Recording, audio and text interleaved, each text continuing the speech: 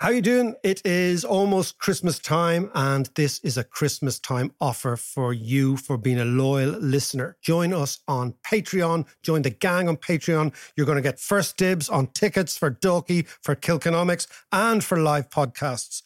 You're going to be part of our book club, which I'm launching in January. You're going to get access to my monetary economics course, the one I gave in Trinity, and you're going to get a sort of a Substack backdrop of all sorts of articles that go into making these podcasts. So join us, patreon.com/David McWilliams between now and Christmas Day, and you get 15% off. There's never been a faster or easier way to start your weight loss journey than with PlushCare. PlushCare accepts most insurance plans and gives you online access to board-certified physicians who can prescribe FDA-approved weight loss medications like Wegovy and Zepbound for those who qualify. Take charge of your health and speak with a board-certified physician about a weight loss plan that's right for you. Get started today at plushcare.com/weight loss. That's plushcare.com/weight loss. plushcare.com/weight loss. I'm Sandra, and I'm just the professional your small business was looking for. But you didn't hire me because you didn't use LinkedIn Jobs. LinkedIn has professionals you can't find anywhere else, including those who aren't actively looking for a new job, but might be open to the perfect role, like me.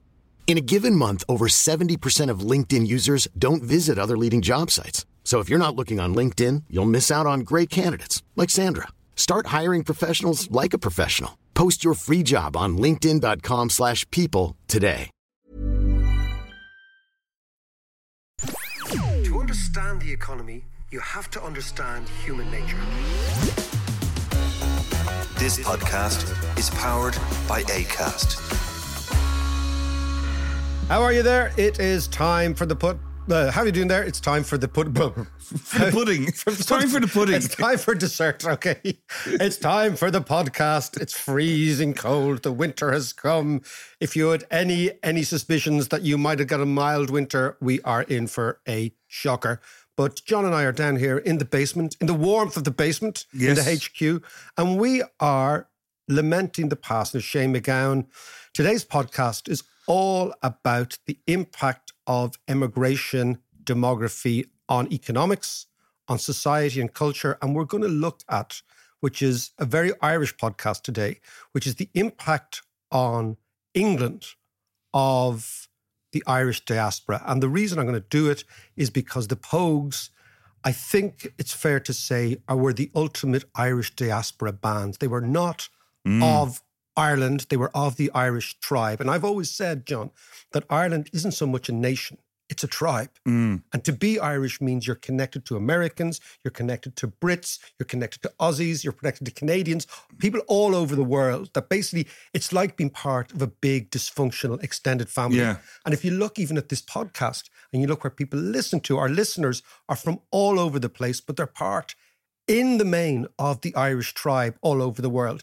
Yeah. And when I'm always thinking about County North London. County North London. Well, if you think about Shane MacGowan and you think about the Pogues, what they are, they're a London Irish product. They couldn't have come from here in many ways, exclusively. Yeah. But all their cultural inspiration comes from the London Irish community. And I was just even looking... Which is incredibly unique, by the way. Yeah, and it's different to us. Yes, it's different to us, but it's different to the Irish Americans, it's different to the Irish Australians and all this.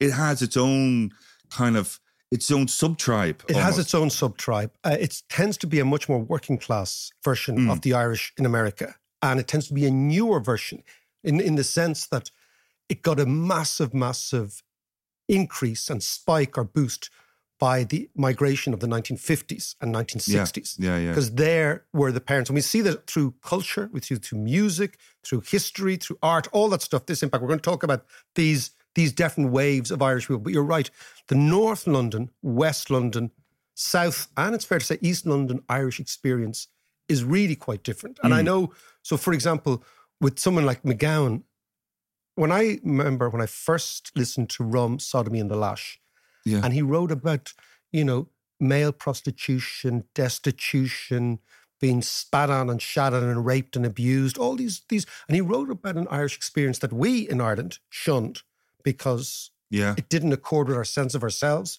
number one. And so many of those old guys never came home because they hadn't made it, because they were, even so they couldn't afford a new suit to come home, right? Yeah. And MacGowan understood that. And he understood the immigrant experience, and he understood being at the bottom of the pile.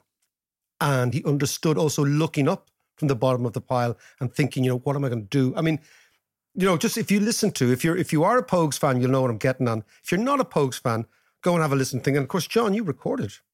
Well, I did. Do you know, I had a really weird experience last Thursday when I heard of Shane's passing. And I didn't know him terribly well. I had the privilege of working with him a few times. But last Thursday, I was in a studio. I was in the podcast studio, which is a studio in Dublin, nice setup. And that used to be Westland Studios in the 80s and 90s.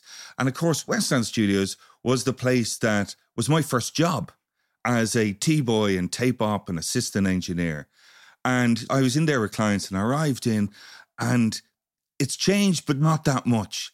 And I was reminiscing, just looking around the place. That's where I did the first Aslan album, Hot House Flowers, all these guys, Bill Whelan, Mary Black, blah, blah, blah. And of course, one of the albums I did there was the Dubliners 25th celebration. I was one of the assistant engineers on that. And what's on that album? The Irish Rover. With the Pogues. So the iconic version of the absolutely, Irish Rover. Yeah. So we recorded that with the Dubliners, sent over to London. And I can't remember if the Dubliners went over and did the vocals over there or not. Irrelevant. They did some backing tracks and then they all came back. And Shane came back and we were doing the mix session. And that must have been amazing. Wild. Jesus Christ. It was wild. But that was the first time I met him. But it was really weird. I was standing in the control room in Westland Studios, the podcast studio, on Thursday, and a text came through from Al saying, R.I.P. Shane MacGowan. I went, what? This was the very room that I first met him. That's extraordinary. It was really strange. The second time I worked with him actually was with Steve Lillywhite, and I only did a couple of days on a session of, what was the name of the album? Love and Peace, on the song Boat Train. I love that song. Yeah. But also, having got it's fantastic. Having got the Boat Train, the Boat Train is the Irish experience. Yes, in London. Yeah, it is the Irish experience. But I'll tell you a story about me, Shane MacGowan, and Iggy Pop. Oh, so Iggy Pop is playing in Kilmainham on July of 2008. Right. Just as the world economy is crashing all around us, right? Yes. As the Irish banks are going bust, as the whole thing is over. And Iggy Pop is playing. I'm going to see Iggy Pop. And John Reynolds, who passed away, the promoter, was an old friend of mine. And John texted me and he said, look, why don't you come? Let's have a quick drink before the gig. There's a bar backstage. So I said, Grant, So I walk into the bar backstage. And the only other person in the bar is Shane MacGowan. It was a little small tent. It wasn't a bar. It was just a backstage tent. And like you, Shane MacGowan had kind of deity status for us when we were younger, right? Yeah, particularly when we were living in London as well, right? So I walk up to him and we're at the bar, ordered 2 pints, and amazingly, he says to me, I've just read your book. What? The Pope's Children. Oh. So I'm like, ah. So we start talking about Ireland, Irish society. Yeah. And then there's a couple of pints and a bottle of wine arrived. Yeah. So then Shane says to me, right, it's like, it's getting very messy. Yeah. And that is because the bar's kind of filling up as well. And then Shane says to me, come on, we'll go to the gig. And I said, how do you mean? He says, let's go backstage. Yeah. So I end up, right? So you imagine there's Iggy Pop. So how mad is an Iggy Pop gig in the first place, right? Yeah. So Iggy Pop, the original punk, right, is there. I'm kneeling down on the side of the stage with 2 bottles of Beaujolais, me and Shane MacGowan, the other punk poet. And I'm thinking to myself, this is mental. And I don't know what was more mental, the fact that it was an economist with Shane MacGowan, listening to Iggy Pop, the fact that it was Iggy Pop. And of course, Iggy Pop was aware that Shane MacGowan was beside us and was kind of genuflecting to the great man. And I'm sitting between these 2 giants. Maybe he's genuflecting to you, Mac. On my own. Anyway, so I always said Iggy Pop, myself, and Shane MacGowan. And then, of course, the night went on and we went into town and it got very... Fantastic. Got very grey and very... But that was the thing that I everyone talks about Shane MacGowan's drinking and stuff, and Jay-Z was a drinker. But I always thought, I loved Shane MacGowan as a poet. I thought he was fantastic. As a singer, it kind of got to me every so often because when he was singing, you couldn't really hear the lyrics. Yeah. But he was such an amazing poet and lyricist. But of course, his singing wasn't about his voice and stuff. His singing was about his delivery. Yeah. And that's what it was. You're a great fan of Yeats. Yeah. He does an amazing version of An Irish Airman Foretells His Death. Yeah. Have you heard No, it? I haven't heard it. Oh, man. It's brilliant. I'll play it for you afterwards. Well, we should do this. So what we're going to do here, we're talking about Shane MacGowan. We're talking about music. Oh, and by the way, I was listening to Other Voices this weekend. Oh, yeah. Lucy was down at Other Voices. How did that go? Went really, really well. Actually, if you're interested, have a look at Other Voices live on YouTube and you'll get a clip of Lucy. She's 3 or 4 songs there. Lots of other great musicians on it as well. Looks like a great, great gig. I went down there a couple of years ago. Didn't go down this weekend because the last thing you want if you're performing is your owl lad in the crowd. You know what I mean? You got to have a certain... Dad, get away from me. But what I want to talk about, John, is this idea of the impact of these Irish people on English culture, right? The NME in the late 1990s, early 2000s, did a review of the 3 most influential musicians on English culture in the last 50 years. One was John Lennon. Okay. One was Johnny Rotten. And one was Morrissey.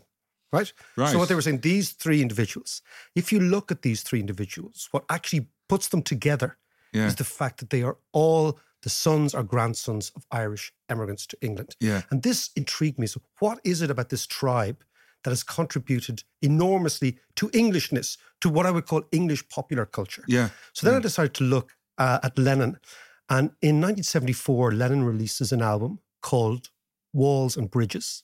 And he inserts into this album, into the artwork, a little booklet.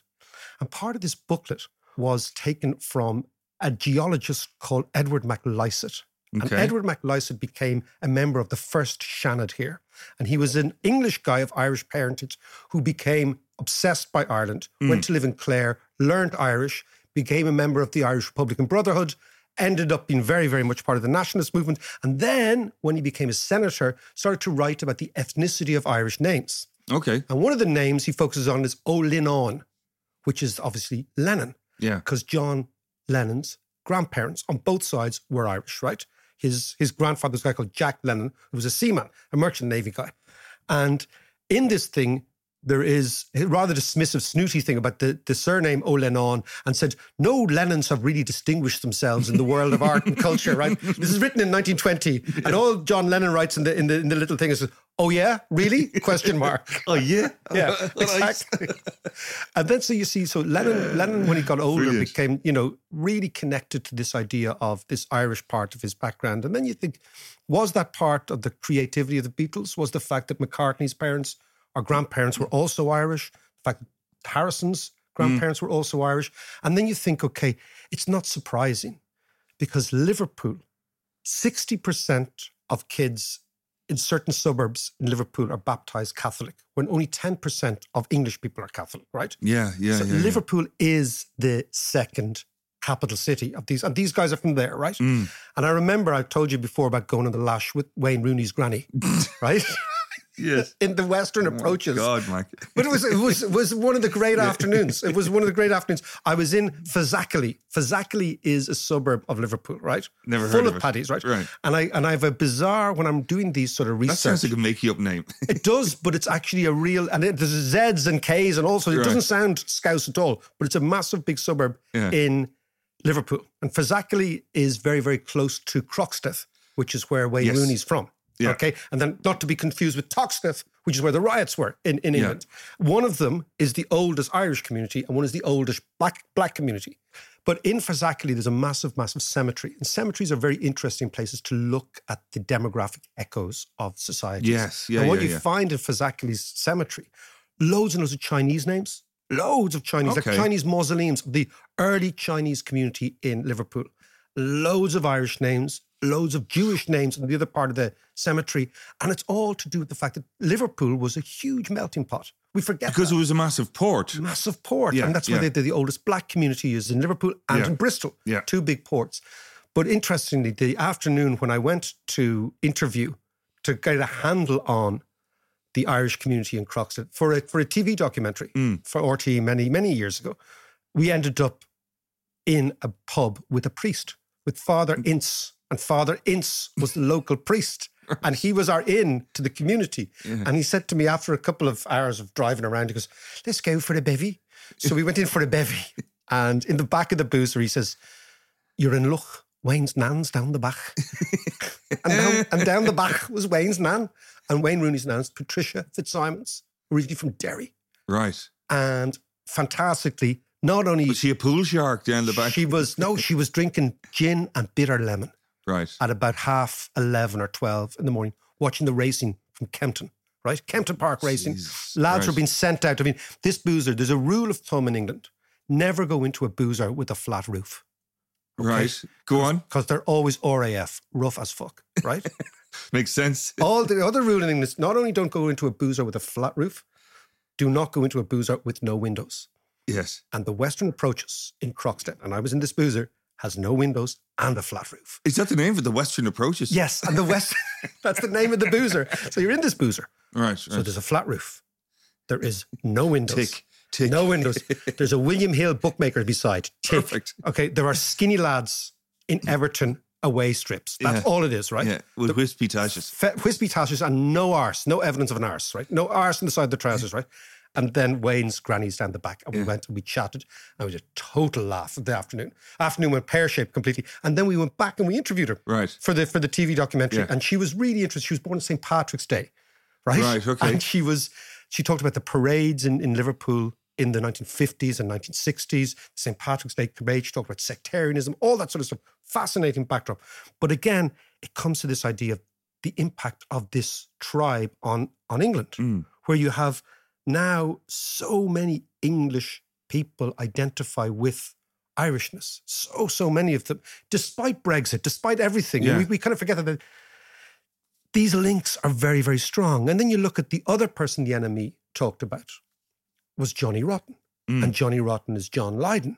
And Johnny Rotten's parents are, of course, Irish. And his first autobiography was called No Blacks, No Dogs, No Irish. Yeah. And it was about that. And he is the Finsbury Park Irish that you'd have known in North London. Yes. Very close to Shane MacGowan's tribe. Yeah. And then, of course, you have the other person they wrote about was Morrissey. And Morrissey is Stephen Morrissey. And even in that Irish Blood, English Heart, you know, that... it's a great song, actually. Yeah. He describes himself as 10 parts Crumlin, 10 parts Old Trafford. Yeah. Right? And he's also Robbie Keane's cousin. Is he? Yes. I didn't know that. Yeah. So wow. these are the whole thing. Robbie Keane, who is now the manager of Maccabi Tel Aviv. Yes. Right? Yeah. Another place we could go, right? But what I've been always fascinated in is why was there a disproportionate amount of those Irish musicians like the Gallaghers, you know, Pete Doherty, all those people in English popular culture. So this is kind of the unintended soft power of Ireland. Yeah. In England. In England, you know, and it's like, you know, I remember listening to Steve Coogan talking about it, like Steve Coogan's parents were both Irish. And then you look at comedy and you see this extraordinary footprint of Irish people in English comedy. I'll just give you've got Steve Coogan, Peter Kay, Dave Allen, of course, Spike Milligan, Jimmy Carr, Paul Merton, Caroline Ahern, and of course, up in Scotland, Billy Connolly. So you have this, and it all comes back to this idea that we are so intertwined, ourselves and the English, you know, which is sometimes what I always think was very interesting. Last week, there was this, with the riots, this idea of what is Irishness, you know, people are not Irish. And then when you talk sometimes to the sort of the more provo, you know, the anti-English provo stuff, right? And then you realise when you walk around parts of England that everywhere, I mean, you know, you look at the most popular Saturday night shows in England, Ant and Dec. Yes. They're paddies. They're Newcastle paddies, right? Yeah. You think of, you know, Dermot O'Leary. These are kind of mainstream broadcasters. You know, what you have is an extraordinary duality. And of course, MacGowan was an extreme version of this. But where he got his inspiration was from the Irish experience in England. And it's interesting, you know, the Irish experience, and he also said that the Pogues could never have been Irish born and bred exclusively because they had to have that nurturing of that slightly outsider, slightly alien. And the best was Boy George, of course. Yeah. His name is George O'Dowd, was saying, try and be a cross-dresser in Tipperary in the 80s, you know? But see, London had its own kind of texture, added its own texture to the Pogues. And it was that punk element. Yeah. But overall, how did that soft power influence, politics and economics and where is it headed in the future? Okay. But before you answer that, let's have a little break. Fair enough. Many of us have those stubborn pounds that seem impossible to lose, no matter how good we eat or how hard we work out. My solution is PlushCare. PlushCare is a leading telehealth provider with doctors who are there for you day and night to partner with you in your weight loss journey. They can prescribe FDA-approved weight loss medications like Wegovy and Zepbound for those who qualify. Plus, they accept most insurance plans. To get started, visit plushcare.com/weightloss. That's plushcare.com/weightloss. Cool fact, a crocodile can't stick out its tongue. Also, you can get health insurance for a month or just under a year in some states. United Healthcare short-term insurance plans, underwritten by Golden Rule Insurance Company, offer flexible, budget-friendly coverage for you. Learn more at uh1.com. There's never been a faster or easier way to start your weight loss journey than with PlushCare. PlushCare accepts most insurance plans and gives you online access to board-certified physicians who can prescribe FDA-approved weight loss medications like Wegovy and Zepbound for those who qualify. Take charge of your health and speak with a board-certified physician about a weight loss plan that's right for you. Get started today at plushcare.com/weightloss. That's plushcare.com/weightloss. plushcare.com/weightloss. So, Mark, we're talking about there's a huge influence of Irish people who left here during the famine and the 50s and 60s, and then our generation leaving in the 80s and stuff. Yeah, absolutely. And now our kids. And now our kids, Your daughter lives in London. My daughter lives in London. Absolutely, yeah. And we have this kind of, it's almost like a treadmill. Yeah. You go over and you do your time in London and you learn your trade and then, of course, a lot of people stay. But what I wanted to ask you about is the influence, not just the cultural influence, but the political and economic influence of that on English culture. Well, I think it's not just on English culture, John. I think it's on our culture too. I think that one of the big unstudied parts of economics is the impact of diasporas and the future impact of diasporas on relationships around the world. Yeah. So take, for example, we're talking about the Irish in England, right? And we're talking about the Irish in America, right? But an even more fascinating diaspora now are going to be the Indian diaspora in the United States. Yes. So if you look at, in business in particular, the footprint of Indian chief executives and starters and founders in Silicon Valley, it's phenomenal.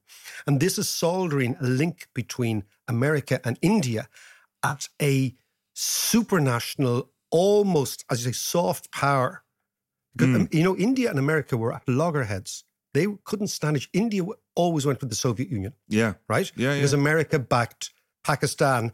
And of course, who was the architect of that? Mr. Kissinger, who passed away also on the same day as MacGowan. That's right. But we're going to talk about Kissinger. Say they're baiting lumps out of each other. We're going to, could you imagine the scraps, right? We're going to talk just about... outside the pearly gates. Exactly. St. Peter is trying to pick the two of them apart. And, do you remember the Pogues used to bash each other around the head with a biscuit tin? Imagine you have an image of Shane MacGowan bashing Henry Kissinger around the head with a biscuit tin, right? Speaking of Kissinger, we are going to be talking on Thursday to Fiona Hill, who is the advisor, the advisor to the Secretary of State on all things Russian, Ukrainian. We're also going to ask her about the legacy of Kissinger. But we'll park it with the image of Shane MacGowan hitting Henry Kissinger across the head with a USA biscuit tin outside the pearly gates, right? But back to this impact, the impacts of the Chinese diaspora on the United States and on the relationship between the United States and China. These are going to be huge, right? We know about the Jewish diaspora and the influence of them in America and financing Israel, all that stuff, right? So what we don't realize is that there are links that go deeper than economics, and they're familial links, they're bloodline links, they're cultural links, and they are extraordinarily strong. And in a globalized world where things become sanitized and things become equal and the difference between cultures becomes equalized because of the global talent and media being globalized. Ideas of ethnicity are unbelievably powerful. This is why years ago, I was very agitating for this idea of the Global Irish Forum, because it is something deep, right? There are connections between people that are emotional connections. And these emotional connections are the basis of soft power. But can I just, this is part of the argument against immigration that the right wing profess, that, it's the great replacement theory that you hear the likes of Tucker Carlson and Steve Bannon bang on about another Irish guy. Steve Bannon is a paddy. Yeah, banging on about, and how, all this immigration is going to dilute the culture. And you feel like saying to them, well, hold on a second, right? If that is the case, if immigration and migration into the country, people feel might dilute the culture, well, how do you actually, in the 21st century, deal with that? And how maybe you deal with this is you look at the Constitution and what is Irishness, right? Or what is Englishness, or what is Frenchness, okay? Now, if you take it as just an ethno-nationalist idea, that you all have to look and sound like us, right? That's one way. And have to have been born on this island, right? Could you imagine how shite the Irish football team would have been over the years if we adopted the Steve Bannon approach to Irishness? Yeah. So you would have no Kevin Sheedy's, right? Think about it, right? Why was Jack Charlton's football team good? Because he went and took all the kids of Irish immigrants in England, from Mick McCarthy to Alan McLaughlin to Tony Galvin. Like, think about that whole team. Apparently they weren't all Irish. That was Tony Cascarino who admitted, Big Tone, Big Cass. Yeah, he's actually pure Italian, had no Irish at all. But you see, I would contrast Steve Bannon's worldview with Jack Charlton's worldview. Jack Charlton's worldview was inclusive and was suggestive. He was much closer, for example, to Shane MacGowan, because what he was saying is there is a tribe in America or in England or in Canada that are of Irish descent and they're part of our tribe, right? Now, if Steve Bannon wins, what you're going to say is only the couple of million people who are born here require to be regarded as Irish. That's complete nonsense. In the future, I happen to think, I was reading about Napoleon, John, during the week, because today is the anniversary of the victory of Austerlitz, which is when Napoleon was crowned Emperor of France. And I was also reading the diaries of a fellow called Talleyrand, who was Napoleon's foreign minister, who Napoleon referred to as shite in silk stockings, which is an amazing put down. You'd almost be proud to be shite in silk stockings, right? But I'm reading this for another project. By the way, I'm going to see the movie tonight. I'll report back. Okay, you're going to see Napoleon, right? Yeah. Napoleon, the first incarnation of the French Republic, right? Republican values, this amazing revolution the French had. The French now they're on their fifth republic, which I like about the French. It's like every couple of decades they say, okay, enough of that. We're going to change the republic. We're going to change the constitution. The fifth republic comes in 1958 against the background of the Algerian War. They had a system like ours, which was a PR system and a sort of a ceremonial president. So the parliament was sovereign. And this was not working because the parliament was unable, because they had all these unstable coalitions to actually make decisions about decolonialization, what France was after the Second World War, what the country was going to be. And of course, waiting in the wings was the 20th century version of Napoleon, Charles de Gaulle. And Charles de Gaulle is sitting in the wings, retired, and Charles is waiting for the call-up, right? He's the big man, l'homme providentiel, okay? And he's the big man in history, and he gets a call, and he says, okay, I'm going to rewrite the constitution. We're going to have a fifth republic, and we're going to put the president is going to be, the executive power is all going to be in the president. And he is going to have certain areas of total competence, right? A bit like the American system. Because this idea how could he have the power to just change it like that? Was it a kind of a unilateral decision? No. The parliament came to him and said, we need a new fix, right? But in the French political culture, go back to Napoleon, is this idea of the big man, of the top dog, right? We don't have that. The Yanks have it too. Yeah. So the Yanks have the executive power and the president, right? But what I'm talking about, to tie it all together, right, is that in the next 10 or 15 years, I believe we need to have a second republic in Ireland, because I think the society and the way in which we're running the economy has broken down. So why can't we build houses? Why can't we build infrastructure? Why can't the cops control the streets? It's all to do with a lack of connection. We feel that our political class should be able to click their fingers or pick up the phone and make something happen. Yeah. But they don't, because they're hamstrung by bureaucracy and layers, maybe mediocrity, right? So what you have this weird situation is politicians in Ireland come on the radio trying to explain themselves as if these guys can pick up the phone and change. But they can't, because there's no executive powers. So the government in Ireland is hamstrung by the fact that we have a system, even building houses, right? But hang on. We used to do that, though, didn't we? So what has changed? What has changed is that the population has grown dramatically. Yeah. Right? Is that the demands on infrastructure have grown dramatically. And the way it ties in with everything is that Ireland, because of emigration, was a society run for 100 years based on a declining population. Imagine this, okay? A declining population means you do not have to replace anything, because you've less people coming through. So if you think from 1922 until around 2002, the population of Ireland hardly moved. Yeah. That's a very easy place to run. From 2002 to now, the population has increased by 1 million. Yeah. And it's going to increase, and it's increasing now. Because the population is increasing, the way in which you did business in the old days is null and void, because the demands on the public system are so enormous, right? And so consequently, this idea of having a political system of PR, do you know what's going to happen in Ireland next year? We're going to increase the amount of TDs. Right? Yeah. Okay. That doesn't look to me like reform. That looks to me like packing an already packed deck. Having more people in the Dáil is hardly political reform. It's hardly taking the political, economic and social structure and saying, is this fit for purpose? So are you saying, though, then, that the PR system that we have doesn't work? Like, it's the system itself doesn't work, because a PR system, by its very nature, gives rise to a weak government, a wishy-washy government, because it's so diluted down that there's no single strong party or leader. No, so I don't think, I mean, I think that's one way you can go down. I'm not a great believer in the big man in history, right? The strong man. Yeah. But I do understand that the French are onto something, which is at a certain stage, decisions have to be taken. Yeah. So you have the PR system is extremely adept and adroit at creating centrist governments. And that makes sense, because most people are centrist. What people don't realize is, thankfully, Twitter isn't the electorate, okay? Yes. So all the shouting and roaring in social media isn't where most people sit. Most people are in the middle in some shape or form. They tend to do the most sensible thing. They tend to probably default to conservatism at a certain level, i.e., they're not revolutionary in the main, right? So PR has a great ability to reflect that.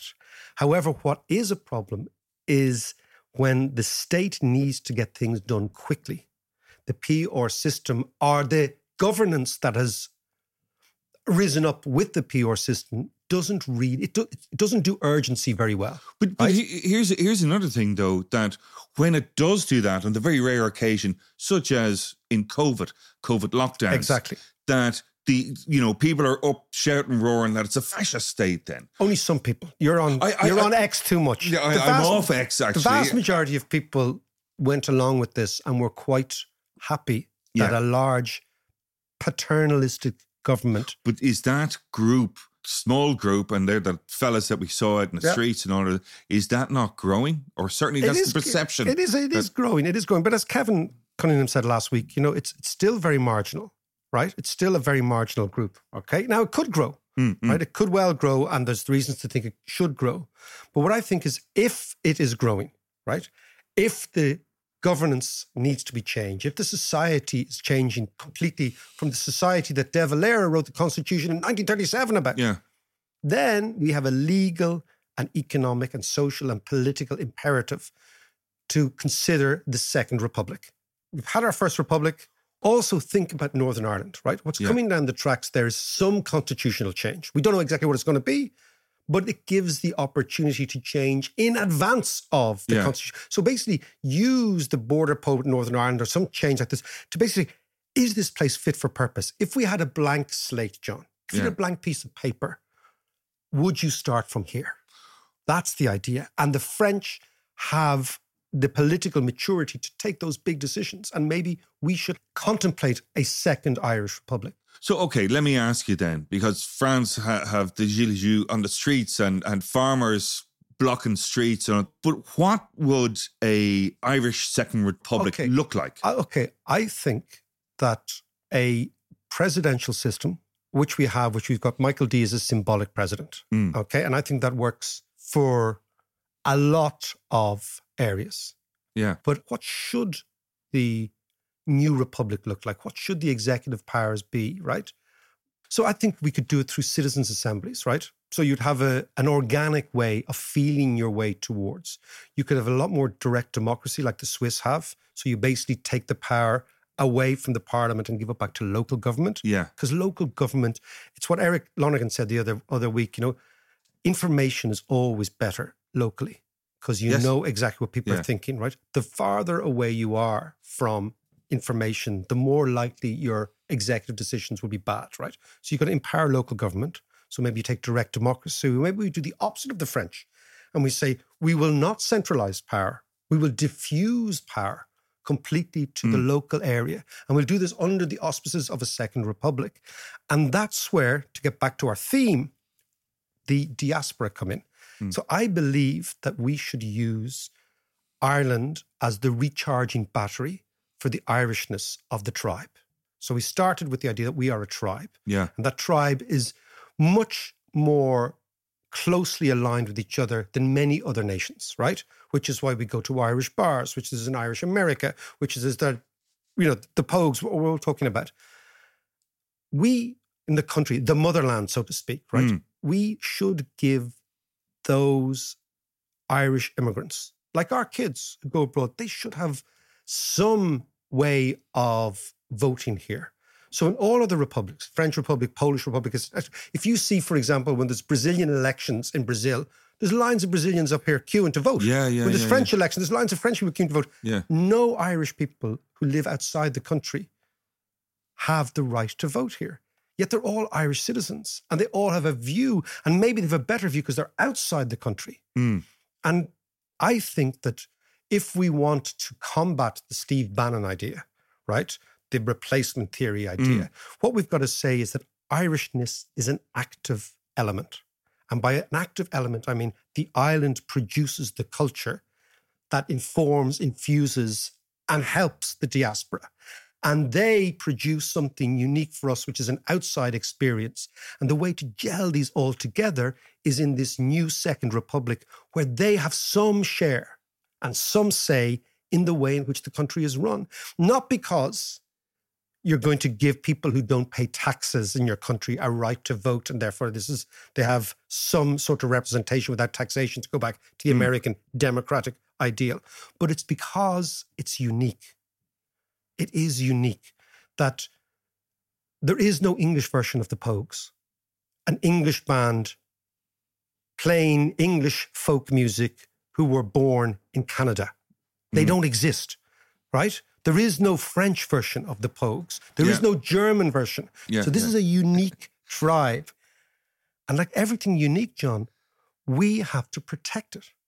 In a world that is changing dramatically, the uniqueness of the Irish tribe outside is something that if we allow this to wither on the vine, if we allow this to say, oh, well, they just come home and they're not really part of our country, you lose something. And in a world of soft power, if you lose the very element, the very driving force of soft power, then you lose everything.